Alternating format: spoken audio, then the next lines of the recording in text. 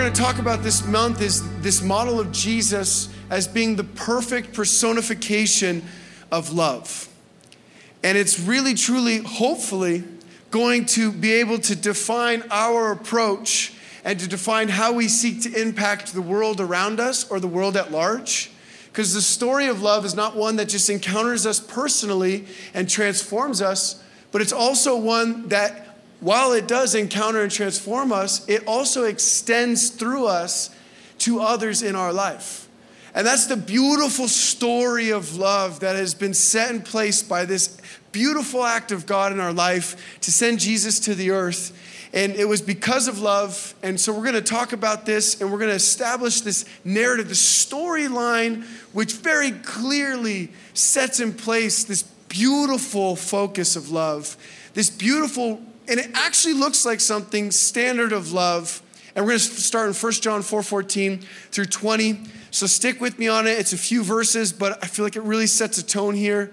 And we have seen and testified that the Father has sent his Son to be the Savior of the world. If anyone acknowledges that Jesus is the Son of God, God lives in them and they in God.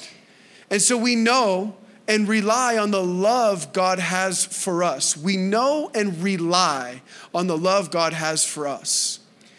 God is love. God is love. Whoever lives in love lives in God and God in them. And then if you skip down to verse 19, it says, we love because he first loved us. Whoever claims to love God yet hates a brother or sister is a liar, for whoever does not love their brother and sister whom they have seen cannot love God whom they have not seen.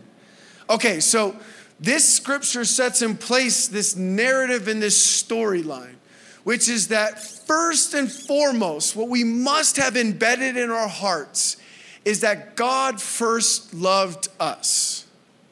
This is important because the first act is significant. When God first loved us, we have to understand and start from this place because it allows us to experience the love of God in an accurate way, which is this, that it was undeserving, that it was not something we earned, it is not something we got because of our merit, but it's something that God gave us because he loves perfectly. And the reason that's important is because if we start from this place, none of us can take credit for the outcome of love because it's not something we earned. It's not the spectacle of our talents or gifts, but the love of God was given to us as a first act. That's profound. That's even challenging because it doesn't allow us to take any credit. It doesn't allow us to take any amount of building up of the self or pride based on the outcome of love. So when God loved us and it does incredible things in our life, how many of you have experienced the love of God in your life before? Did you like it? Was it awesome? I agree. But the reality is that when we experience his love, because we didn't earn it, it's not a credit to us. It's a glory to God. And since it's not a credit to us, it really does hopefully provoke, if we're truly encountering it, it provokes humility and gratitude. And see, humility and gratitude, if you're truly experiencing the love of God, are available to you because it's something that you didn't do. So if it's something you didn't do, then you can't take credit for it. And if you can't take credit for it, it's impossible for you to have pride on it. It's impossible for you to have arrogance on it because it's not something you did. Have you ever experienced a gift or somebody giving you a gift that you didn't really earn and it was just too lavish and too generous? It makes you super uncomfortable, right? I know it makes me uncomfortable, like really uncomfortable. Have you ever seen the Office episode where Andy and Dwight, they won't let each other have the last generous act towards one another, and they just keep on trying to top one another? Have you ever seen this episode? All right, who cares? I usually bring up Seinfeld and then no one knows what I'm talking about, except like one or two other people I've talked to. So I'm trying The Office. That also didn't work, so we're going to try a different one next time.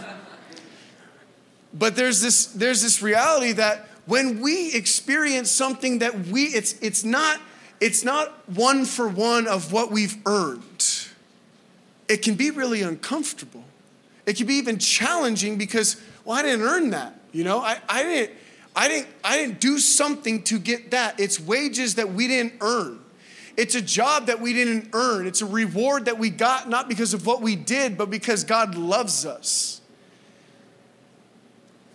And that's dynamically different than how we've been trained most of the time. Which most of the time we're trained to understand the correlation between our hard work and the outcome of our hard work. Put in a day's hard work. Come on, make it happen. You know, I've been climbing with my buddy Jason, and he's always encouraging me not to go grade chasing, but to put in the work, you know, and to incrementally go up and up and up. And I hate his advice, you know. It's awful. I want to climb all of the hard stuff immediately. And when he warms up on the things that I can't do, it's like, what's happening? But you realize that most of our lives are built around this premise, which is effort, and then it determines outcome. And so you learn to bolster the self, to improve the self, to refine the self, to get a greater outcome. And we create methodologies that will allow us to improve the self. But meanwhile, we're introduced to a gospel that basically says you, the self of you, is irrelevant to what God is giving you. His love is unconditional. And at first that sounds like really good news, but it's kind of humbling because you didn't earn it. So you can't wave the flag of credit and say, God loves me and he doesn't love. Wait a second. He also loves the guy I hate. He also loves that person across the room, you know. He also loves that person that I don't want to talk to anymore. And all of a sudden, you realize he loves all of us with this same beautiful, unconditional, perfect love standard. And why does this matter as our starting point? Well, it matters as our starting point because if we can start together collectively in a place of humility, grateful that we received the love of God, it allows us to have the grace in our life.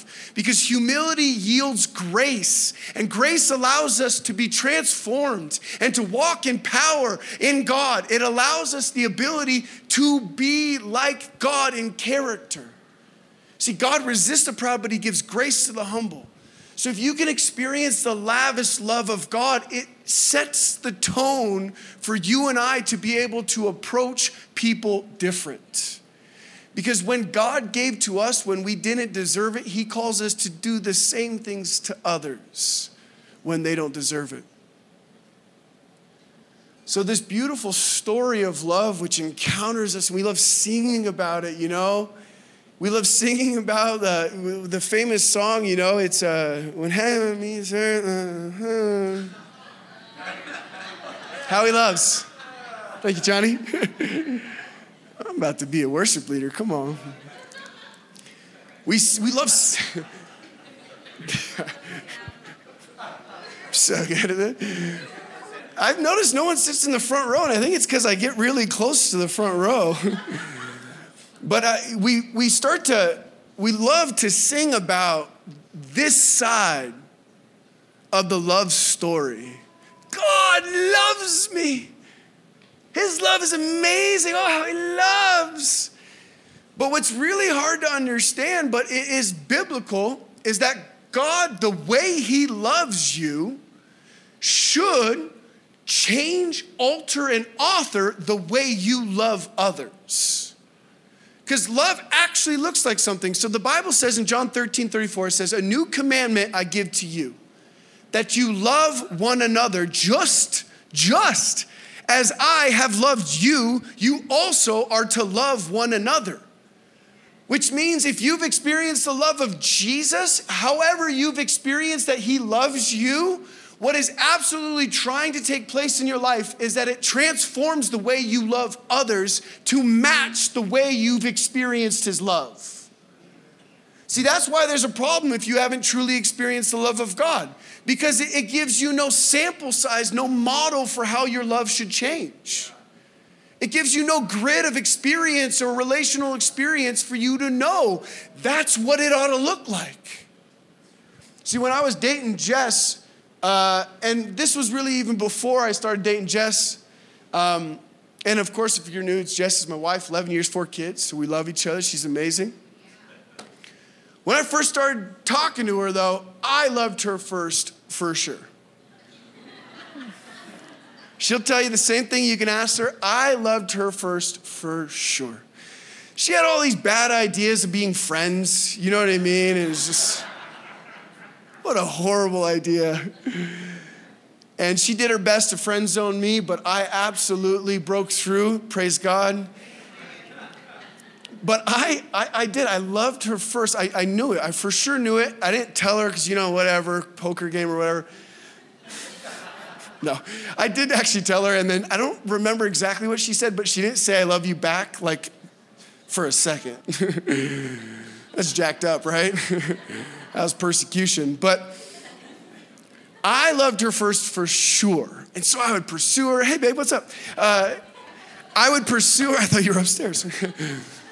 Now I have to tell the truth. No, but I would pursue her and flowers and all these things, right? And I would pursue her. And then, at some point I could tell that she was, kind of lying to herself about, she also loved me. I can kind of see it in her eyes, And we didn't kiss for a while, guys. And I was Jessica's first kiss. She was a beacon of amazing purity and awesomeness. You got to hear her story sometime. It's amazing. I could probably have her preach at some point too. So, but she was incredible, and she would hug me. At the end of our night, I'd walk into her car and I'd hug her, but she wouldn't want to look up into my eyes as we were going, because then she was like, I'm sure I'm going to kiss him, And we hadn't kissed up until that point, so I always wanted her to look me in the eyes. I was like, come on, come on, come on. And she was disciplined. She never looked me in the eyes. I'm saying all that to say I loved her first. But I pursued her, and I actively gave, and I actively did things I went after her. And I think it's important that we understand and have this frame of God, that he first loved us, which means our perspective of God should absolutely be that he is pursuing us. In an unrelenting way, God is pursuing us. And if you and I don't have that frame of God and that scope of God, we don't see God accurately. Sometimes we imagine that God isn't pursuing us because he's mad at us because we've been blowing it for 4 years. Or we blew it last night. And so we kind of put the dunce cap spiritually on us and put ourselves in a corner. And we're like, well, God's probably disappointed in me. So he's not and he's not, I don't feel close to him. No, God even then is radically in love with you and pursuing you. He is going after you. In the Bible, it says he's knocking on the door of your life. He doesn't just do that so you're like, yeah, say the Lord's Prayer, and then he stops pursuing you. It's not a Bible verse that was just meant, the Bible, he stands at the door of your life knocking, waiting for somebody to open the door. He's not just talking about, hey, I'm doing this until you say the Lord's Prayer, and then once you say the Lord's Prayer, we're good. No, this is his posture. He's radically in love with us way more than we are with ourselves or with him. And that is his nature.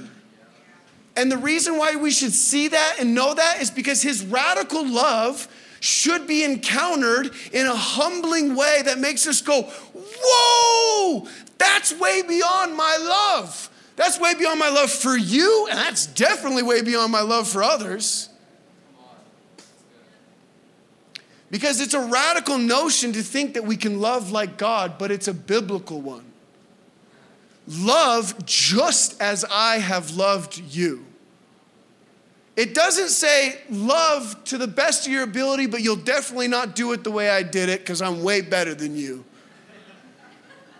Which honestly, I'd accept those terms, Jesus, you are. But he says, just as I have loved you, you are also to love one another. This is one thing I believe about Jesus, is he wouldn't call you to something if it wasn't possible to accomplish in his power and grace.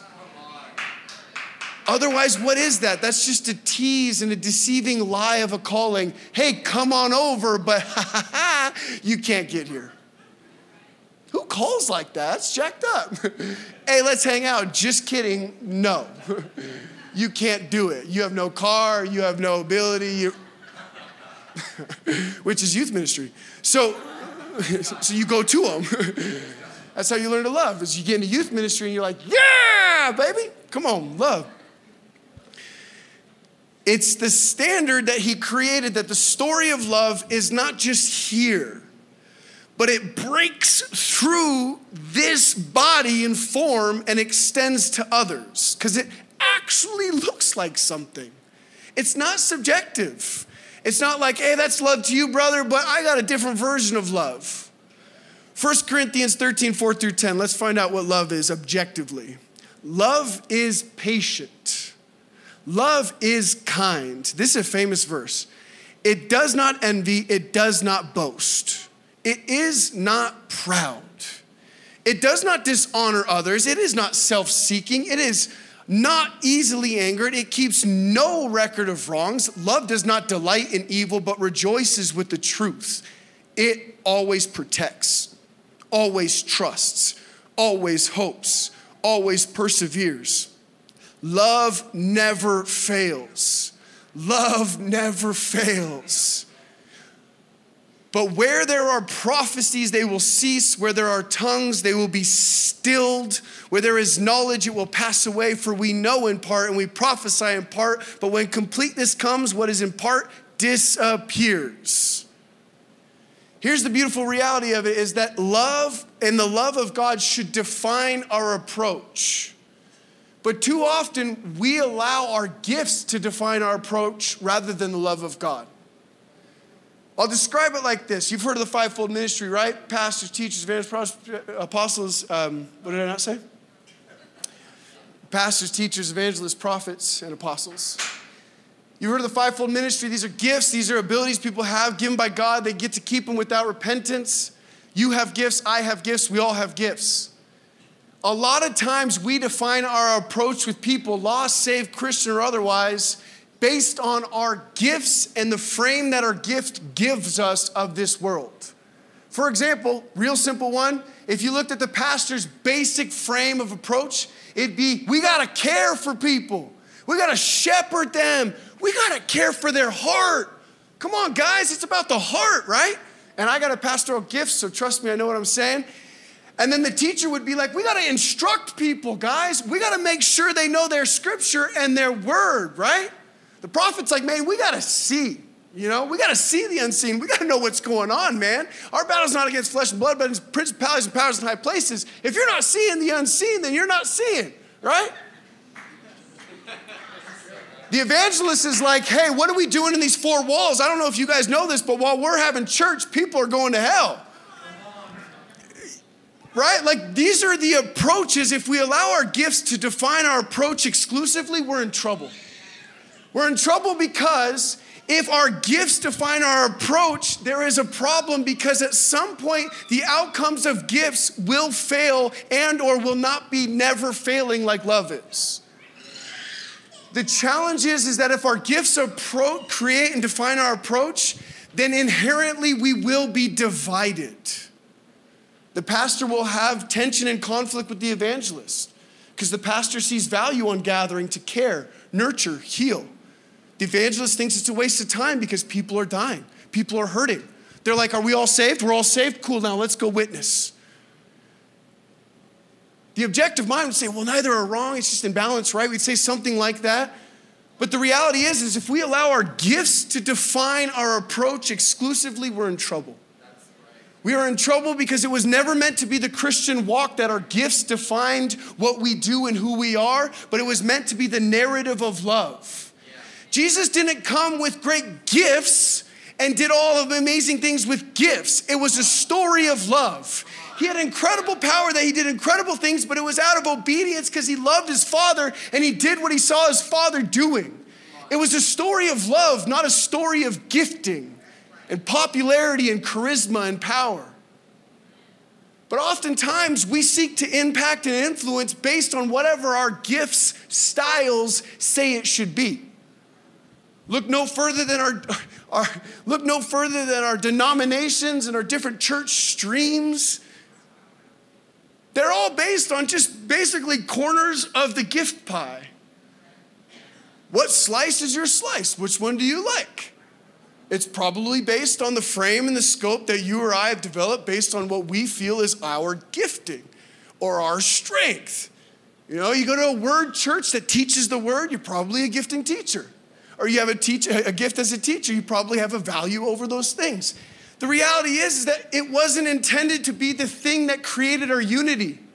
Our gifts will not unite us. Our love for Jesus and his love for us will be the uniting ingredients. I can't tell you how many times I've heard people go, hey, if we were to just do this as a church and as church is, could you imagine the impact?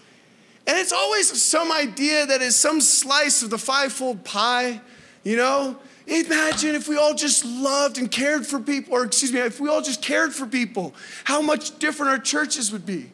That's the pastoral slice of the pie, thinking that's what approach should look like. Imagine if we just went out and evangelized and told everybody about Jesus. Everyone would be saved, right? Or everyone would get saved once, and then if we only evangelize, they would never go any further than the shallow waters of the first meeting with Jesus, and they wouldn't be discipled, they wouldn't be cared for, they wouldn't be nurtured. The reality is that you need all five, and the reason and the way you engage with all five is you don't allow any of them to monopolize your approach. And it's the hardest when it's your approach, right? Like it's the hardest. I have a pastoral thing, and I've got some of the other things, I think. I used to say I have all five, but that was just because I was competitive. They're like, what gift are you? I'm like, how about all five? And I didn't like the idea of being pigeonholed, but that's another story. The reality is, though, is that whatever yours is, the thing you most naturally think like, your mind naturally goes to care, naturally goes to evangelize, naturally goes to organizing, to instruct. Whatever your natural instinct is, it's probably your gift, and it's probably a thing that's going to be hard for you to lay down that gift approach, lay it down, and choose a superior approach of love. Let's read the Bible on this. I think it's going to be important. 1 Corinthians 13, 1 through 3. If I speak in tongues of men or of angels, but do not have love, I am only a resounding gong or a clanging cymbal. If I have the gift of prophecy and can fathom all mysteries and all knowledge, and if I have a faith that can move mountains, but do not have love, I am nothing. If I give all I possess to the poor and give over my body to hardship that I may boast, but do not have love, I gain nothing. When the Bible says love never fails, but it says that prophecies will cease and tongues will still, and these giftings, the things that you engage in, whether it be a gift of faith, a gift of the prophetic, these things are never meant to be our defining approach. Our defining approach was always meant to be the heartbeat of God in love. And it really actually even goes as far as saying, without love, these things are nothing. These things are nothing. Because if I stand up here and I could read somebody's mail and tell them their whole history and their whole future, and I don't have love, all I did was bring credit to myself and my gift. That's all I did. See, if I stand up here or I walk out there and I engage in my gifts and I don't have love, it's a credit to me because they're the things I possess, they're the things I have, and I could take credit for it.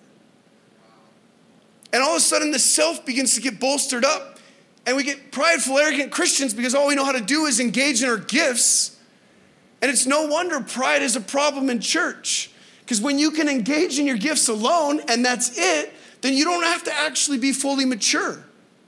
You only show the part that you're mature in or gifted in, and you're good. It's the luxury of having selective exposure to people. And when you make it only once a week for about 2 hours, hour and a half, you can be really intentional about what you're showing. So all of a sudden, the story of love becomes one that goes way beyond our ability. And it shifts our approach that's not based on ideology, that's not based on some kind of gifting. And it shifts our approach to one that Jesus has and the one that actually is never failing. You know, you ever been around a resounding gong? It's kind of annoying, right? It's just like, somebody stop hitting that big metal thing. Like, it's just like, it's just. Have you ever noticed that, like, at some point, like, the new method, the new book that comes out, the new approach of some kind of gifting, whether it be this, that, or the other, or that, or the other, and one season and decade, the prophetic is like everything, and then we're just killing them all in the next season. We're like, the prophetic is dangerous, get rid of them all. And then one season, we hate the apostolic because it's controlling, and the next season, we're like, we need apostles, we're disorganized. And then one season, we're like, teachers are boring, get rid of them. And the next season, we're like, we have no foundation, where are our teachers? You know what I'm talking about? Like, it's just like, we always have these ideas, and we gravitate like it's a trend from one gift dynamic to another gift dynamic. And any single one of these ingredients done in too much, it's like an overexposure to an ingredient. You're not healthy. You're not balanced in your diet. The point is that love creates the appropriate role for all of the gifts. It makes room for all of the gifts. And it actually gives great grace when the gifts blow it. Or when human beings, which are the carriers of gift, are just absolutely blowing it. Because guess what won't fail? Love. Guess what will fail? People and their gifts. They will fail. And oftentimes we make our entire doctrine and safety and community based on some kind of gift we or others have. And it's just a shortcoming of perspective for us to believe that a single approach or a single gift will be the answer or the key to revival. The reality is the only revival I'm actually interested in is a revival of love. Because when it says God is love, the desire for God's great love to be lavishly available encountering people is the purity of revival. The purity of revival is not a singular perspective of how the church should look, having a dominant expression. The power of revival is that it's more of God and less of us. This is why this dynamic, more of you and less of me, this is why this dynamic exists. Because if we grow in our relationship with God to affirm self more, this isn't the love journey that's supposed to humble us and have us prostrate before the Lord saying, woe is me, a man of unclean lips. Biblically, when we're in relationship with God, his love levels us and humbles us. And it also makes us feel like we belong. Not because of our works, but because of his great love. And if this ingredient exists, it makes it easier for us to be gracious towards one another. Because while I was a sinner, Christ died for me. So when that person blows it over there, I can love them fully the way Jesus loved me as I blow it. But when I'm hard on that person, I haven't truly been humbled by the love of God. And if your love and my love doesn't look like love is patient, love is kind, it does not envy, it does not boast, it is not proud, etc., etc. If it doesn't look like this, contend for that. Contend for that expression of love. Because Jesus says, love just as I have loved you. Not love to the best of your abilities with your own ideology and preferences and instincts and your history that limits you and defines your ability or inability to love. No, it says love just as I have loved you. Yes. Because what's inherent with the countering the love of God is that you and I change. Yeah. That's inherent in a true love for God. The Bible says it. If you love me, you'll do my commandments. This is how we can be righteous without striving, is that the kindness of God leads to repentance. It actually changes the way we act. It changes the way we are. It causes us to stop lying. It causes us to stop cheating, except in Uno, because that's the best way to win. I actually hate that game. And it's the only game I really feel like I never win, ever. Like, ever. It's just so awful. I don't like that game. And Shed. Yeah, there's just, nobody knows that game, though, I don't think. It's the games of chance, God favors other people for sure in those things. The reality is, though, is that this story of love was never meant to just be a good feeling. It was always meant to define us and to define our approach. And if it's not defining us and defining our approach, then that means that bondage exists and that we need freedom.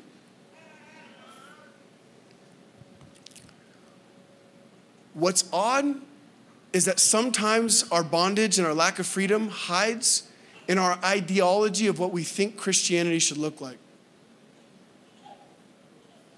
It's really interesting. We begin to embed ourselves into these specialized forms of what's right or what's wrong. You see people that are like hyper teacher oriented or hyper prophetic oriented. And have you ever talked to somebody that just doesn't like a certain other gifting or a certain other stream? You ever talk to somebody like this? They just absolutely hate this group over there or think they're pretty much devils. I find it astonishing the way church streams or denominations take great opportunity to crucify one another. Have you ever stepped back and just noticed, like, there's a lot of opinions that people are tearing other church denominations down with? And like, we all believe in Jesus, and the version of Jesus that the Bible says you should believe.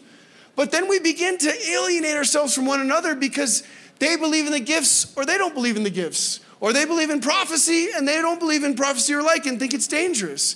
And all of a sudden everyone's just like thinking everyone's demons. I'm like, well, they're definitely not demons. Are you guys tracking with me right now? I think it's a problem because I don't see the reason. I don't see the reason if we're actually driven by love and approach.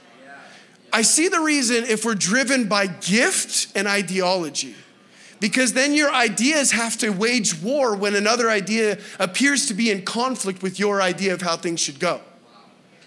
Like if I believe the church in Las Vegas will only amazingly cause revival in Las Vegas if we all become pastors, then if somebody has an anti-pastor idea or maybe even an evangelist idea, I'll think they're my enemy. I think their ideology is evil, it's bad, it should be torn down, and I'll make my rhetoric an anti-evangelist rhetoric. Meanwhile, all the evangelists in my church would just be shriveling up and dying and frustrated. Like, why aren't we also cultivating this? We were never meant to be champions of the gifts that we possess alone. And it's a human instinct and default for us to just develop what we know. But we were never meant to just develop what we know, because knowledge is passing. Wisdom is not the key. Love is the key. Love literally causes you to have the empathy and compassion to know what is not inherently yours. So while I have certain tendencies of gifts, I can cultivate and have equal value for all of them because love moves me towards people. And love eliminates the superiority concept. And because I've been greatly loved, I feel like authentically that I am humbled, grateful, and not at all superior to another. It's why Jesus, when he came, he set this model of loving, which was not governance and king rulership, but it was washing feet. I mean, just look at the model of Jesus as he expressed love. They wanted him to rule. Many times they tried to get him to overthrow the Romans and to rule. And Jesus declined, intentionally chose not to rule, but to serve. Sometimes we believe that our impact should look like us being in charge.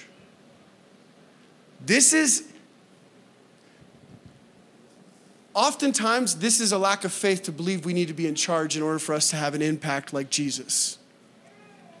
Jesus had no formal governance either in the religious structure or in the political structure of the time, but he forever changed the landscape of humanity.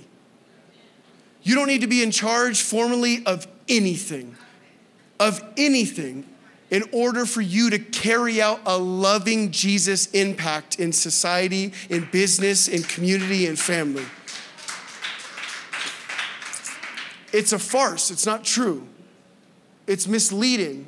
Oftentimes, it'll stop us from truly engaging in a loving impact because we're waiting until we get charge. This is the misleading aspect sometimes for us when we think we need to get to the top of the mountain of influence of one of these 7 kingdoms in order for us to create some kind of change or revival. So we're trying to climb the ladder of whatever, entertainment or church or education, because we're like, I got to get to the top of this thing so I can control the thing. It was never meant to be about some kind of competitive climb at all.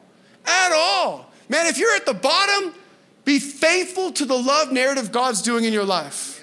If you're at the top, be faithful to the love narrative God's doing in your life. And if he calls you to the top, walk. And you know what it says about the top? It says, who can ascend the hill of the Lord with those with clean hands and a pure heart? So if you want to walk to the top of the hill, focus with God on the loving narrative of him keeping your hands clean and your heart pure. Not of some kind of power dynamic that gets you in charge. Because if it's lacking love and you have great power, it's for nothing. If I speak in the tongues of men or angels, just spectacular stuff, but do not have love, I'm only a resounding gong or a clanging cymbal. If I have the gift of prophecy and can fathom all mysteries and all knowledge, if I have faith that can move mountains, you know how spectacular that is if we take it literally? Like it's saying that literally if I looked over at that mountain right there and was like, all right, move. And it moved. It says if I don't have love, that's nothing. So if you climb to the top of the mountain of influence in anything and you lack love, it's for nothing. You're the same as any other person that doesn't have the love of Jesus narrative in their life. It's just white noise. Because influence, even in the category of Christianity, isn't always loving influence. The next book that comes out, the next methodology that sweeps over the church, isn't always love. It doesn't always cultivate love. And just because it sounds good and has a couple of scriptures tied to it, doesn't make it the narrative of Jesus in our lives. Because the reality is, the narrative of Jesus in our life is the story of love. And if we're not driven by the story of love in our life, if we're not starting from that place, transformed by that place, driven by that place, we're just the white noise of ambition. We're just the white noise of whatever. Just more noise, more static, more everyone's saying, look at me, look at my way.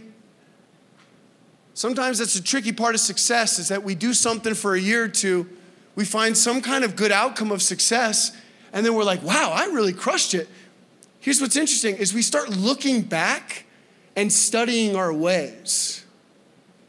Like, what did I do? That was pretty good. Oh, look at that. That's what I did. That's what I did. All of a sudden, we create a formula based on what we did. And then we try and reproduce the success in the future based on what we did in the past. Does that not sound like being the Lord of yourself? See, it's interesting because Moses was asked at one point to strike the rock for water to come out because Israel needed it. He did it. And in obedience, he did it. The next time Israel needed water, he said, speak to the rock. He struck the rock. He got in trouble with God. Why? Because it's not about what you've done and had success with. It's about the love that drives you to be perfectly obedient to what God is saying in your life. God wants water to come out of the rock. He wants water to come out of you, right? It's not about whether or not the end destination is water coming out of the rock. And you can't just get there. The ends don't justify the means. When you're walking with God, it's lockstep. It's foot and foot and foot. It's heartfelt. It's the heart posture. It's the mind posture. It's locked in with obedience with God, not out of obligation and fear, but out of great loving devotion. He first loved me. That's why I started following him. That's why I said, I love you, you're great. Because I was so blown away when I encountered his love. I was like, yeah, I'm following my God. That's my God. That's my God.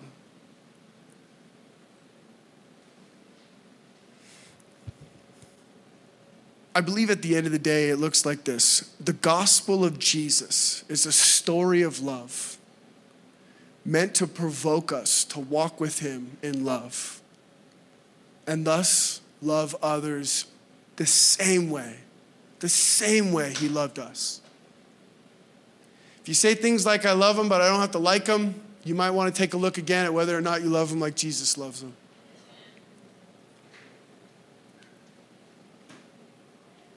I don't know what it looks like for you, right? I don't know what your gifts tend to make you good at or not good at.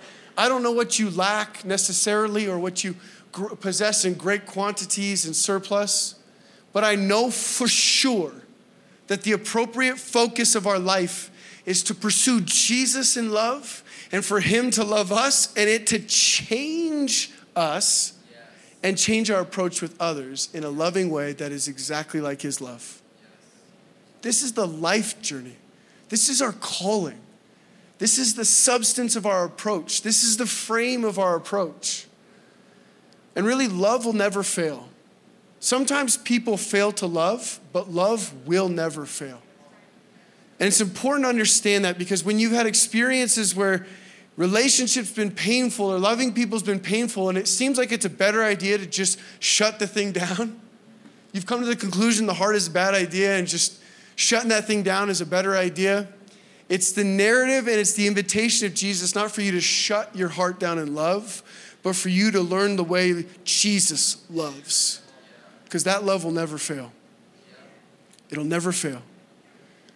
And be really comfortable to be dependent on God's love striking and encountering you in order for you to be able to accomplish love with others. Sometimes I think we're so independent of God, it hurts us to be able to love like God.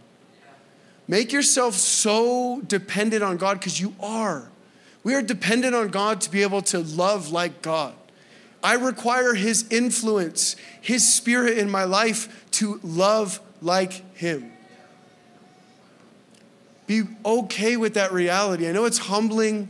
I know it doesn't give you any permission to bolster up the pride and the arrogance and the ego. I know it doesn't drive the head of the self this big, but ultimately it'll have you behaving and loving the way God loves.